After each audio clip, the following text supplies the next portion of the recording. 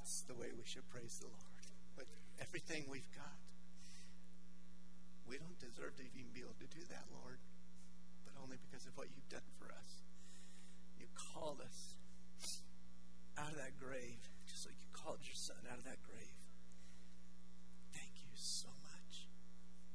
Thank you that we have life in you. Undeserved life, but your life. Now as we look at your word, the stories, let us apply it to our life just like we take the music and apply it to our life too. In Jesus' name, amen. Ooh, Derek, team, good job. Wow. Must be those new drums. I'll tell you what. Woo. Oh, my goodness. I'm having a little hard time getting going now. All right. Okay, so we've been doing 40 days of what we've called 40 days of focus. Some of you might call it Lent. But we know this, that what we've tried to do in using this Easter code book is to help us do some things that are important, to focus on what Jesus Christ has done for us. So this 40 days of focus has been a time to pray, to grow in our prayer life, to spend some extra time in our prayer life. It's a time for fasting, sacrifice, something to give up something, not just to give it up, but to give it up to understand the sacrifice that Christ made for us on the cross. Well, we can never get close to that. We know that. I mean, for me, giving up soda pop for 40 days, I mean, that's nothing compared to what Jesus did. But you know what? It's a discipline. It's a way to say every time that I'd want one, to be able to say, thank you, Lord, for what you've done for me. And it's a time for giving. Maybe even today, as you leave today, you'd give a little extra today. To say, Lord, thank you so much for all you've done for me. But it's a day for celebrating! The whole thing that Jesus has done for us, we need to celebrate and thank Him for all that He's done for us. We are so, so grateful. So this morning, one of my little blogs I get, Cybersalt, great little humorous site, has the top 10 reasons to celebrate Easter. So with a little bit of levity right now, okay? All right. Don't get offended by any of these, all right? Because it will get to a good conclusion. 10. You absolutely love the movie The Ten Commandments. 9. You look really, really good in yellow. 8. You went on a low cholesterol diet and didn't want to waste all those eggs in the fridge. 7. You figure any holiday that starts with Good Friday can't be all bad.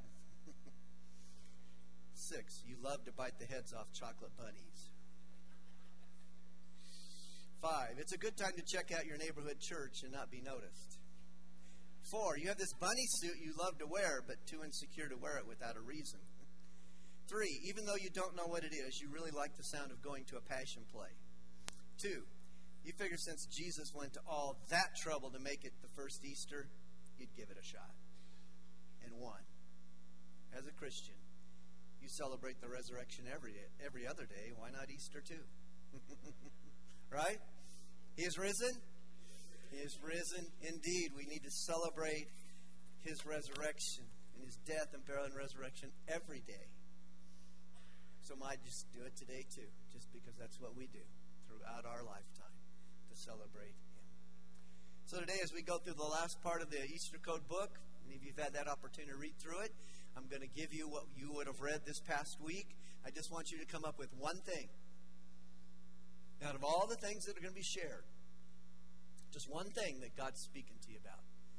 And that's why you have that connection card. You've got it filled out, ready to go, to put in there, because this is what I want to do this week. I want to pray for you. And whatever that one thing is, you don't have to put your name on it. I'd love for you to do that, but you don't have to. But I'm going to pray for those. I'll be going to Amarillo this week, on Monday, coming back Tuesday night. My father-in-law's sister passed away a couple weeks ago. We're going down for memorial service on Tuesday. Today she's spending her first Easter in heaven with her risen Savior and Lord. Difficult for us, but really good for Aunt Fanny. Really good for her.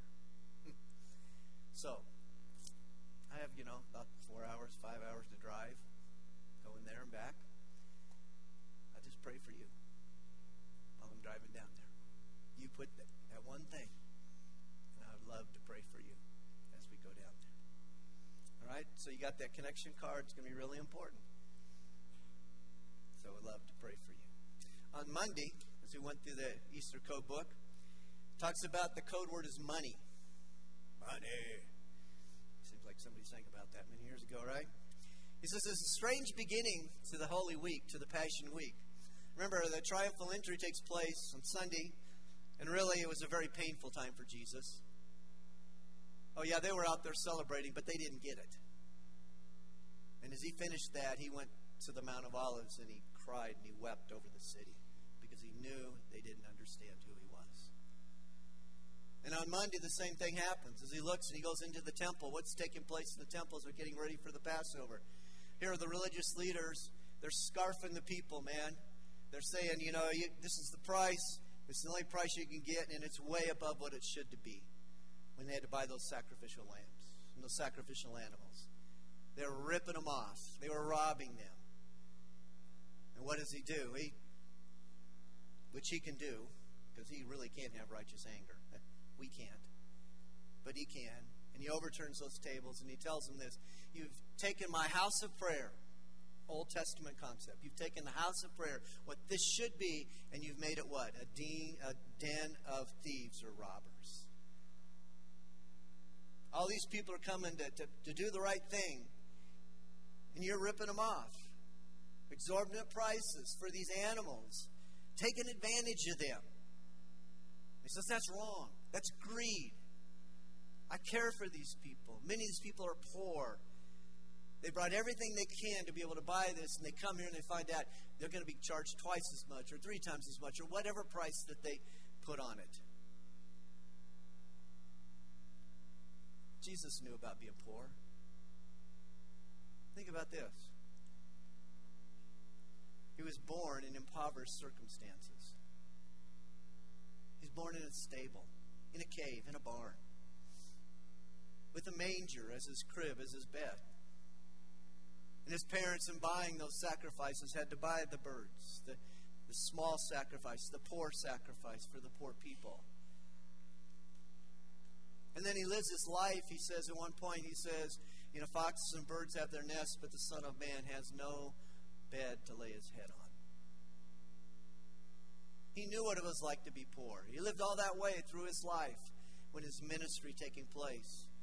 And then, when he's died, where's he buried? He's buried in somebody else's tomb. He knew what it was like to be poor. So he could identify with the poor and the needs that are before them. Even as it says in Psalm 109:31, for he stands, speaking of God, he stands at the right hand of the poor. In other words, he understands who they are, what they've been through, and what all that they're travailing in their life. He understood that. And God understands that for you and me. He understands the sense of the poor. And as we grow and as we walk with Jesus Christ, we need to learn to stand for justice and take a stand for the wounded, the ignored, and the exploited who are all around us. I remind you that Jesus loves the little children. And I'm going to make a commentary in just this moment. We need to pray for our Colorado legislators who don't care for the little children. And they say it's all right to slaughter them. I feel for them that they would be so blinded, so heavy-hearted, so hard-hearted, that they would say the little kids don't matter. Yes, they matter. They're God's kids that He created. And God cares for the poor, for the downtrodden. And He cares for those little children. Micah 6:8, one of those favorite verses of mine. It's something like this. He has shown thee, O man, what is good and what the Lord requires of thee, but to do justly and to love mercy, and to walk humbly with thy God. Beautiful way to be able to remember the Word of God and sing it. Make it a part of your lives. He's shown thee, O man, what is good, and what does the Lord require of thee? To do what? To do justly. And to what? And to what? And to walk humbly with your God. And Jesus stood for that in the temple on the Monday of Holy Week and Passion Week. On Tuesday, as the author goes through the book, he says it's just hard to imagine all the pain and the grief and the suffering that Jesus did for us. All that went on before he died, that slow and agonizing, suffocating death on the cross for us. Hebrews 12 puts it this way: for the joy that was set before him, he endured the cross, despising the shame. And it goes on to say, now is sat down at the right hand of the throne of God. It's finished. But look at what it cost him. But he did it for the joy, for you and me. To be able to make possible this relationship with the Father. But the great pain that he went through. Yes, there was the physical pain, but more than that, the spiritual pain of what he went through when he bore your sins and my sins, all the sins of the world on himself, so that we might, through the shedding of blood, as Jeff said, have remission of sin, so that we could have forgiveness of sin. That pain. I've told you this before. If you think about this, if you just sin 3 times a day, over the course of the year, that'd be 1,100 sins. Man, 3 times a day is a pretty good day for me. I don't know about you. But add those up. For a man like me at 66 years of age, 1,100 sins, that's over 70,000 sins. And Jesus bore every one of those in his body on the tree for me and for you. Think about how vile our sins are. Man, we have some little white ones, of course, but they're all sin. But some of them are just really, they're bad. He bore his sins and your sins for us. The pain that he went through, and his Father turned his face from him. My God, why have you forsaken me?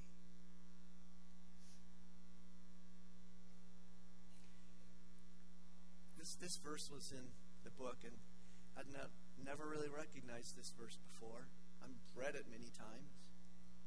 But Isaiah 56, speaking of a prophetic thing, as Jeff was speaking to us about, I gave my back to those who struck me, and my cheeks to those who plucked out my beard. I did not hide my face from shame and spitting.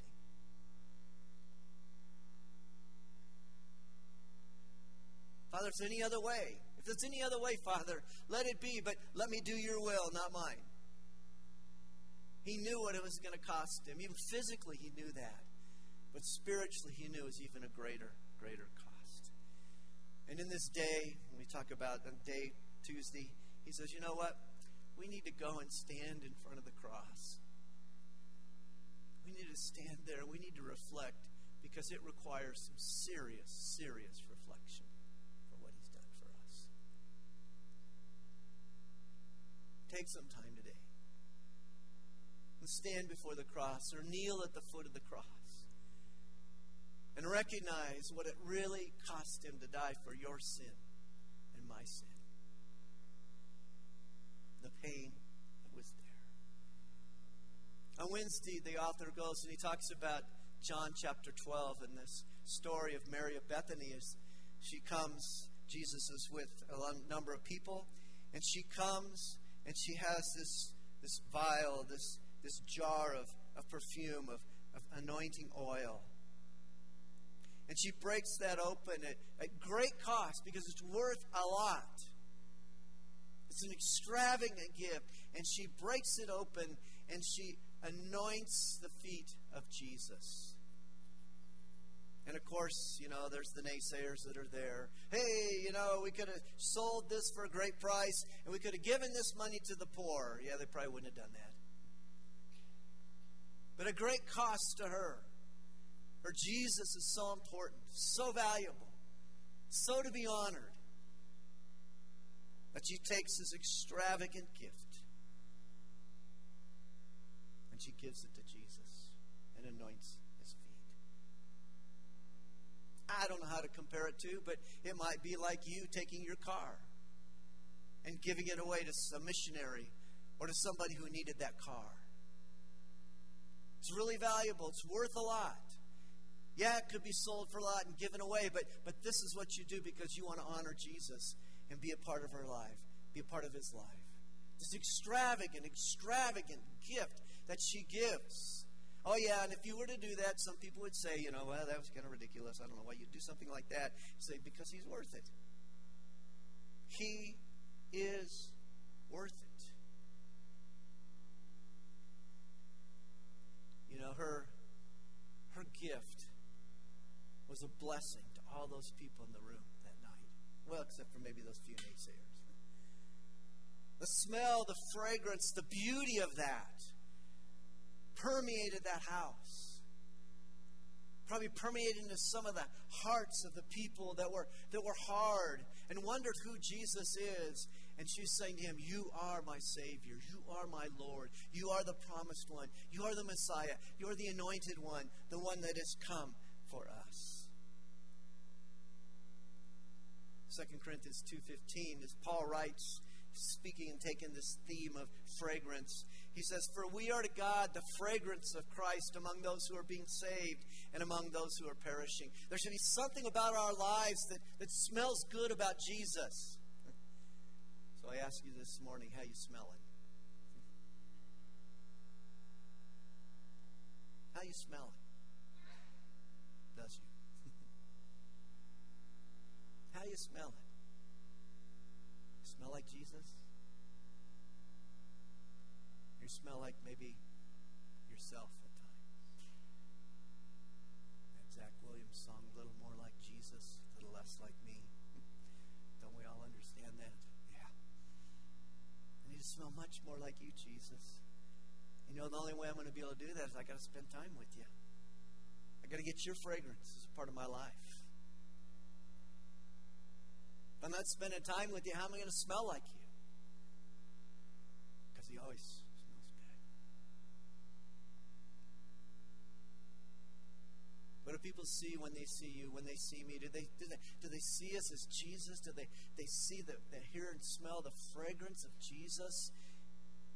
I hope they do. You see, a life fully devoted to Christ will have the sweet fragrance of Christ. And he gives this prayer. He says, Lord, let my conversation and conduct be such that when I walk away from others today, the sweet fragrance of your presence will remain. It's sweet smell of Christ. They would have seen Christ in us.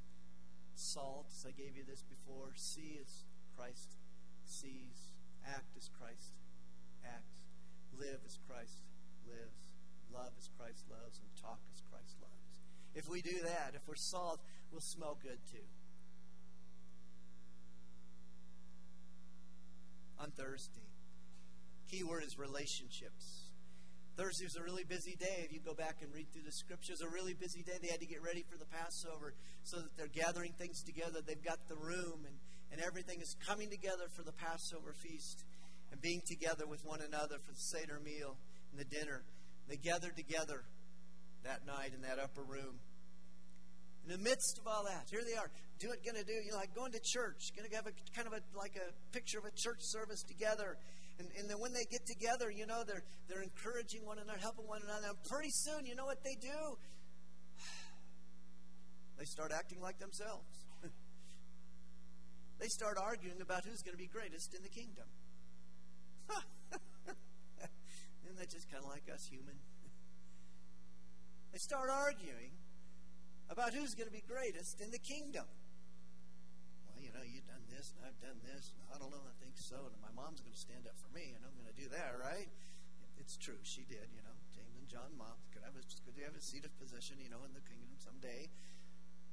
In the midst of Jesus, They don't know all that's going to take place, of course. But in the midst of Jesus, while they're gathered for the Passover, to remember what God has done for the Israelite people, delivering them out of Egypt, through the Red Sea, they start arguing about who's the greatest. And Jesus, with his compassion and his mercy and his grace, doesn't call them down then. He just gets down on his knee and he dons the towel, as it says. And he starts washing their feet. The greatest among them becomes the servant of all and washes their feet. Now, I don't know about you, but I probably would have had a few words with him. Shut up! Stop it! Don't you get it? It's not about being great. Because the greatest among you is the servant of all. As they wash those feet, Peter says, No, Lord. No, you can't wash my feet. Jesus says, man, if I don't wash your feet, you don't have a part of me.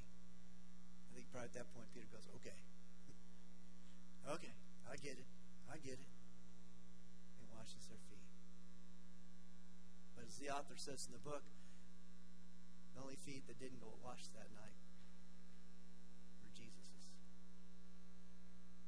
The one who really should have had his feet washed as a servant of all. And the only one who didn't get washed, the feet washed, was Jesus.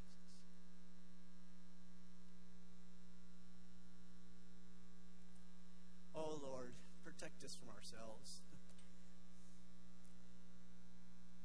Protect us from ourselves in our pride and our humility, our pride and our arrogance.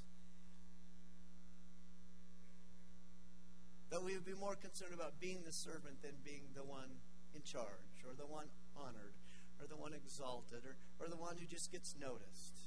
Oh Lord, help me and help my friends in the same way to be the servant of all.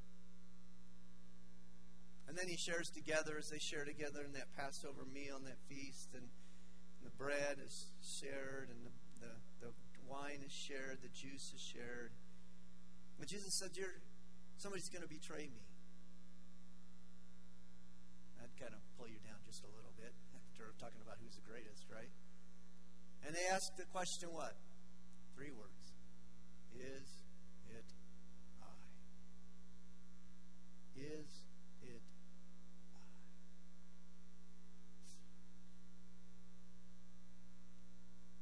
Pretty soon, all of them did betray him. They all ran away. Peter 3 times, of course. But all the rest of them fled from him.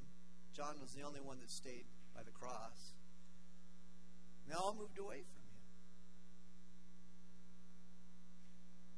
It's a great question for us to ask. Lord, is it I? Am I going to betray you? Am I going to say, no, I don't know him. Well, we might not do it that way, but how other ways do we let go of our loyalty to him and say, I'm going to go my direction? I've given you this saying before. Lord, I want to want what you want. Let your desires be mine. I want to want what you want, Lord. Let your desires be mine. And we say things like that. We sing the praises to him, and then we walk away and we go, Lord, I don't think so. I know you called me to do this. I know you told me this one thing this is supposed to do, but you know what? Tomorrow would be a great day to start that. And he's going, no, you need to start it now. You need to do it now. We say, I surrender all, and then we go pull back on that and go, well, I'll surrender a little bit. All for Jesus, and then, we go, well, no. How about many for Jesus, or a little for Jesus? And we walk away from him. We're human. Just like Peter was human. Just like all the disciples were human. And Jesus still goes to the cross for him. He tells him that he loves him, demonstrates his love toward him.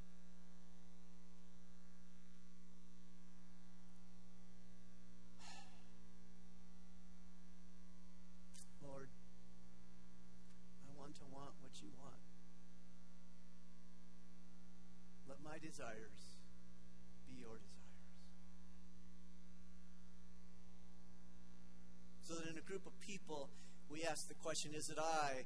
We can truthfully say, no, I'm not going to be the one to betray you. I'm going to do my best not to betray you. And if I do, Lord, I'm going to come to you. I'm going to confess it. I'm going to admit it. But I've walked away. And I need your forgiveness. Good Friday. Good Friday. The code word was sovereign. The word to think about all day, Lord, through the day is the word sovereign.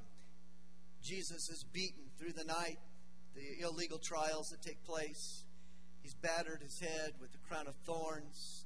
His enemies begin to mock and to spit on him. And then they ultimately cry out what? Crucify him, crucify him. All the people that were saying, hey, Jesus, we love you on Sunday, now all of a sudden are going, crucify him. Yeah, we don't think you're who you are. Let's get rid of you. Who do you think you are, Lord? Everything has turned. Everything has turned through this week. They cry out things like, hail, King of the Jews, in great sarcasm. They write on above the crossbeam, this is Jesus of Nazareth. This is the King of the Jews. And though they didn't understand that, no greater truth has ever been spoken. Truly he is. Not as a political figure, not as an emperor, no, but as the one who wants our hearts. He is a king, but it's for our hearts to be able to follow him and what he has for us. On the cross, while he's on the cross, they cry out to him, hey, you can save others. Save yourself, big boy. Oh, that's not in Scripture, but, that's kind of what they're communicating, right? That's what they're doing. And the thief says the same thing. One of the thieves says the same thing. Hey, if you're the Christ, if you're the dude, if you're the man, save yourself. Oh, yeah, and save us while you're doing that, okay? See, and the author says, Jesus could not save himself and save us at the same time. That is such a good statement. Jesus could not save himself and save us at the same time. The only way he could save us was what? For him to die. Exactly. That's the only way he could save us. Because he pulled himself off the cross. He wasn't Jesus. He wasn't Christ. He wasn't the Messiah. He wasn't fulfilling what he was supposed to do. And so what did he do? He stayed on the cross and died in our place so that he could save us. Wow. Wow. What a Savior we have. And in the midst of all that, God, the Father, is in total control of what's taken place. Everything's going exactly like his plan. You're going, that's a really lousy plan. Yeah, but that's what it took to save us. It took that plan for Jesus to die for us so that he could save us. And could save you, and he could save me. Oh, thank you. Thank you, Lord. It's a Friday. It's a Friday. But Sunday's a coming, and then there's Saturday. Jesus is dead. He's in the tomb. The Savior sealed in a sepulcher. Tried to make all those S's work really good. The disciples are disappointed, discouraged, even despondent. We staked our life to this guy, 3.5 years. And this is what we get? He's gone. He's dead. What did we do? I can't believe we did this. got deceived. This isn't who he said he was. And this day of quiet, the Sabbath, a day for quiet, you can imagine how they hurt.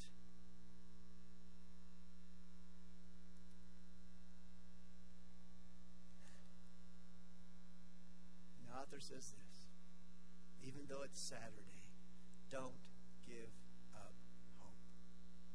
You see, because it's Saturday. I know, you never heard that before, have you? Well, you did today. It's Saturday, but Sunday's a coming. Just like Friday, but Sunday's a coming then. Saturday, Sunday's a coming too. Even in the midst of having no hope, and everything they do has just disappeared. Their dreams have disappeared. And our author encourages you, listen, some of your dreams have disappeared. But don't give up hope. Because Sunday's coming.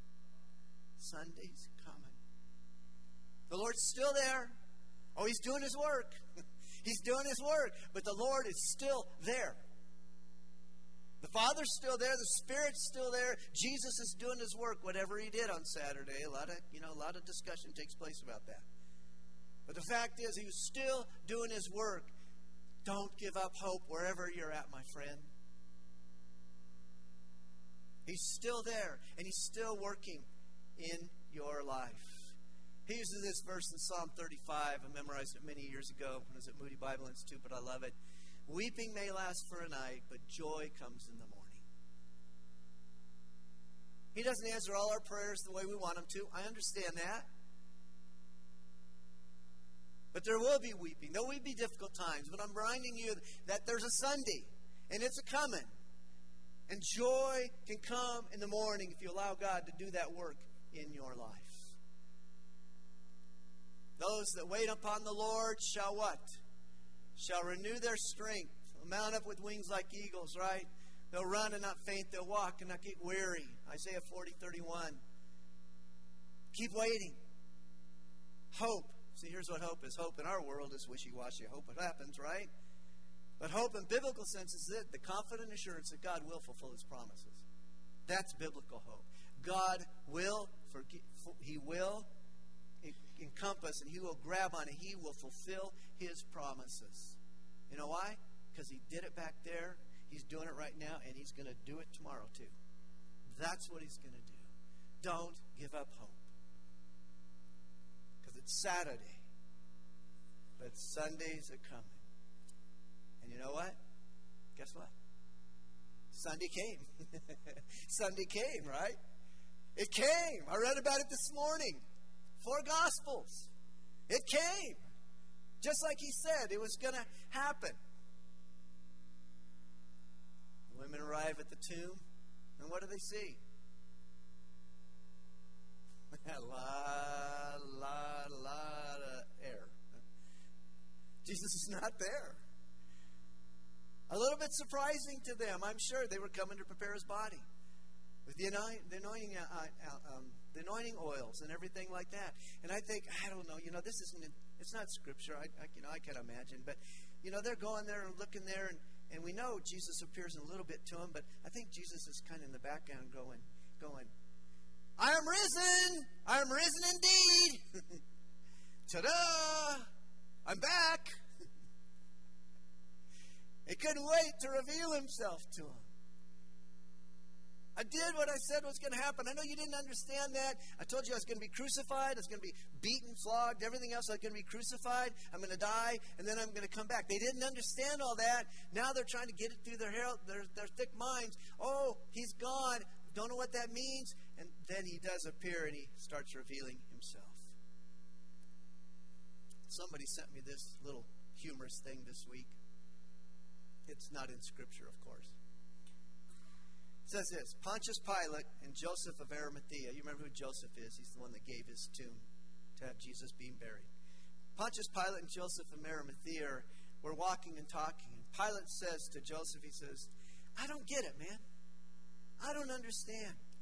Here you are, a wealthy man, and you paid a lot for that tomb so that you could have a really good tomb prepared for you and your family someday. I don't get why you would do that. Why would you give it to this Jesus of Nazareth? And Joseph says, oh, he's only using it for the weekend. Woo! That's all he used it for. Only for the weekend. It was an Airbnb. Wow. Because he's not there. I've been there. I've been to Israel.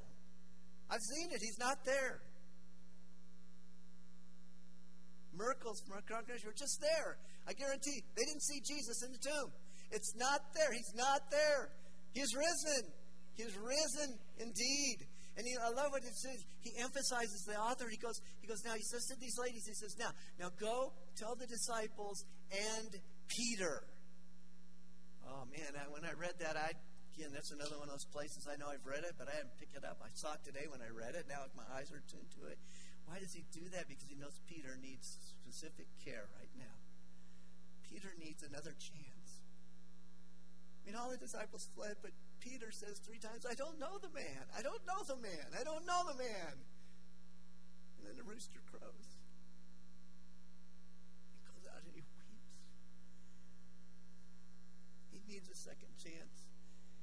And Easter's the message of the second chance for you and for me. God wants to do His work in our lives and help us and encourage us. And some of you need that right now. You need to recognize that God has a second chance. He's got a specific thing for you. You're really important to Him. And no matter what you've done, you can be forgiven and you can walk with Him again. And our kids that have turned from the Jesus are not walking. They're not walking the instruction we've given to them. And we all know that. And the people that we've worked with and loved and cared for have turned away from Him. Easter's a message of the second chance. God can forgive. And God can restore you and bring you back to that relationship. And that important relationship with Him in your life.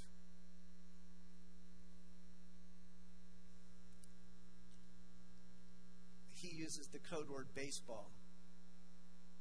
Because he reminds us that, if you bat .333 in baseball, you're really doing pretty good. That's 1 out of 3. That's pretty good. There's a chance. You're going to be back up, and you got a chance to get that hit again. And with Jesus, He's doing this work in your life. And wherever you're at today, He wants to give you a second chance. I say, Lord, I need you. I've moved away from you. You still love me. You still care for me. I want to move back towards you. And toward how you want to do your work in my life. Well, he finishes off in the book with an epilogue. And in that epilogue, he talks about John chapter 11, where Jesus says, I am the resurrection and the life. I am the resurrection and the life. Whoever believes in me, though he dies, yet shall he live. And everyone who lives and believes in me shall never die. Do you believe this? Do you believe this? It's the truth. But maybe you haven't come to that point of just believing it. In John's gospel, he uses the word believe more than 100 times. I think he was making a point. Believe, believe, believe, believe, believe. For God so loved the world that He gave His only begotten Son, that whosoever believes in Him shall not perish but have everlasting life. I write these things to you, believe in the name of the Son of God, in order that you may know that you have eternal life. 1 John chapter 5, verse 11. Same author wrote that. Believe, believe, believe. Today, if you've never believed in what Jesus Christ has done for you on the cross and in the empty tomb, today, would you say yes to Him? I believe. I don't understand it all. The disciples hung around Jesus for 3.5 years and they didn't understand it all. We got all this record. I read it today. You read it this morning probably too. We got all this record. And He just says, I want you to believe it. I want you to believe it. I want you to make it yours. To grab onto me and to say yes to me. Will you do that today if you haven't done it before? Just admit to God that you're a sinner. We all are. And then believe that Jesus Christ is the Son of God and that He gave His life for you and He rose again on the third day. And then confess your faith in Him. Say yes to Him. Commit your life to Him. You can do it simply by just a prayer in your heart. God, today, I recognize your great love for me and that I've sinned against you. And I believe that you did this for me. And now I want to give you my life. Do that today if you have never done that. As I think about just believe, I think about this. Just keep believing. There is a second chance. But just keep believing. We all know, we all have friends that have departed from the faith. And my heart breaks for them. Oh, they had a point where they said, yeah, I believe. And now they said, well, I don't believe. I read your prayer requests. I read what you put down there. And many of you have friends, family members that have made a decision for Jesus. And now they stop believing. I can't tell you if this is true, real for them and this decision they made. I trust that it is. But now we want them to keep believing. Don't walk away from it. It's still true. What Jesus has done for us is still true. Keep believing, my friend. All the forces that are around us say, it's not really true. It doesn't matter. You can go this way. Disregard things in the Bible. Cut it out. Throw it away.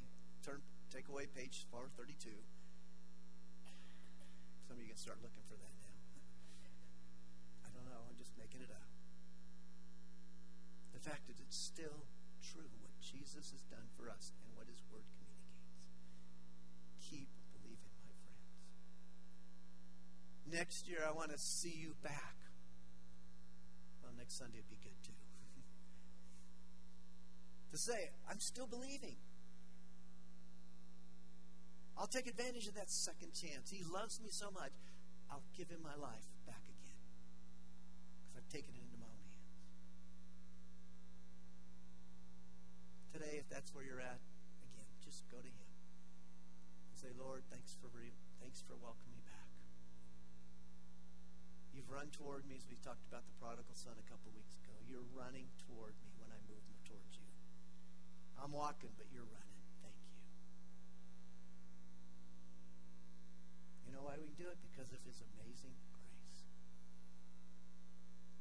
Unearned, undeserved, but His grace is extended to us.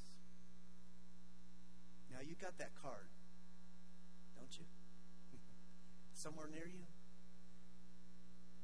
What's that one thing that God spoke to you about today? We've been through a lot, but just what's the one thing that you knew, this is what God is saying to me? Please, take the moments, write it out. One, writing it out will help you to remember what you heard from God. But I do want to pray for you. And I will pray for you. Because I want God to do that work in your life. So you've got that card. When you go out today, just put it in the baskets as you go out. And I will pray for you. Lord, you are incredible. Thank you. Thank you for this true story, this true event that really happened. Jesus took on flesh and came as a baby. And He grew and He honored you and He never sinned. We have a really hard time with that in ourselves.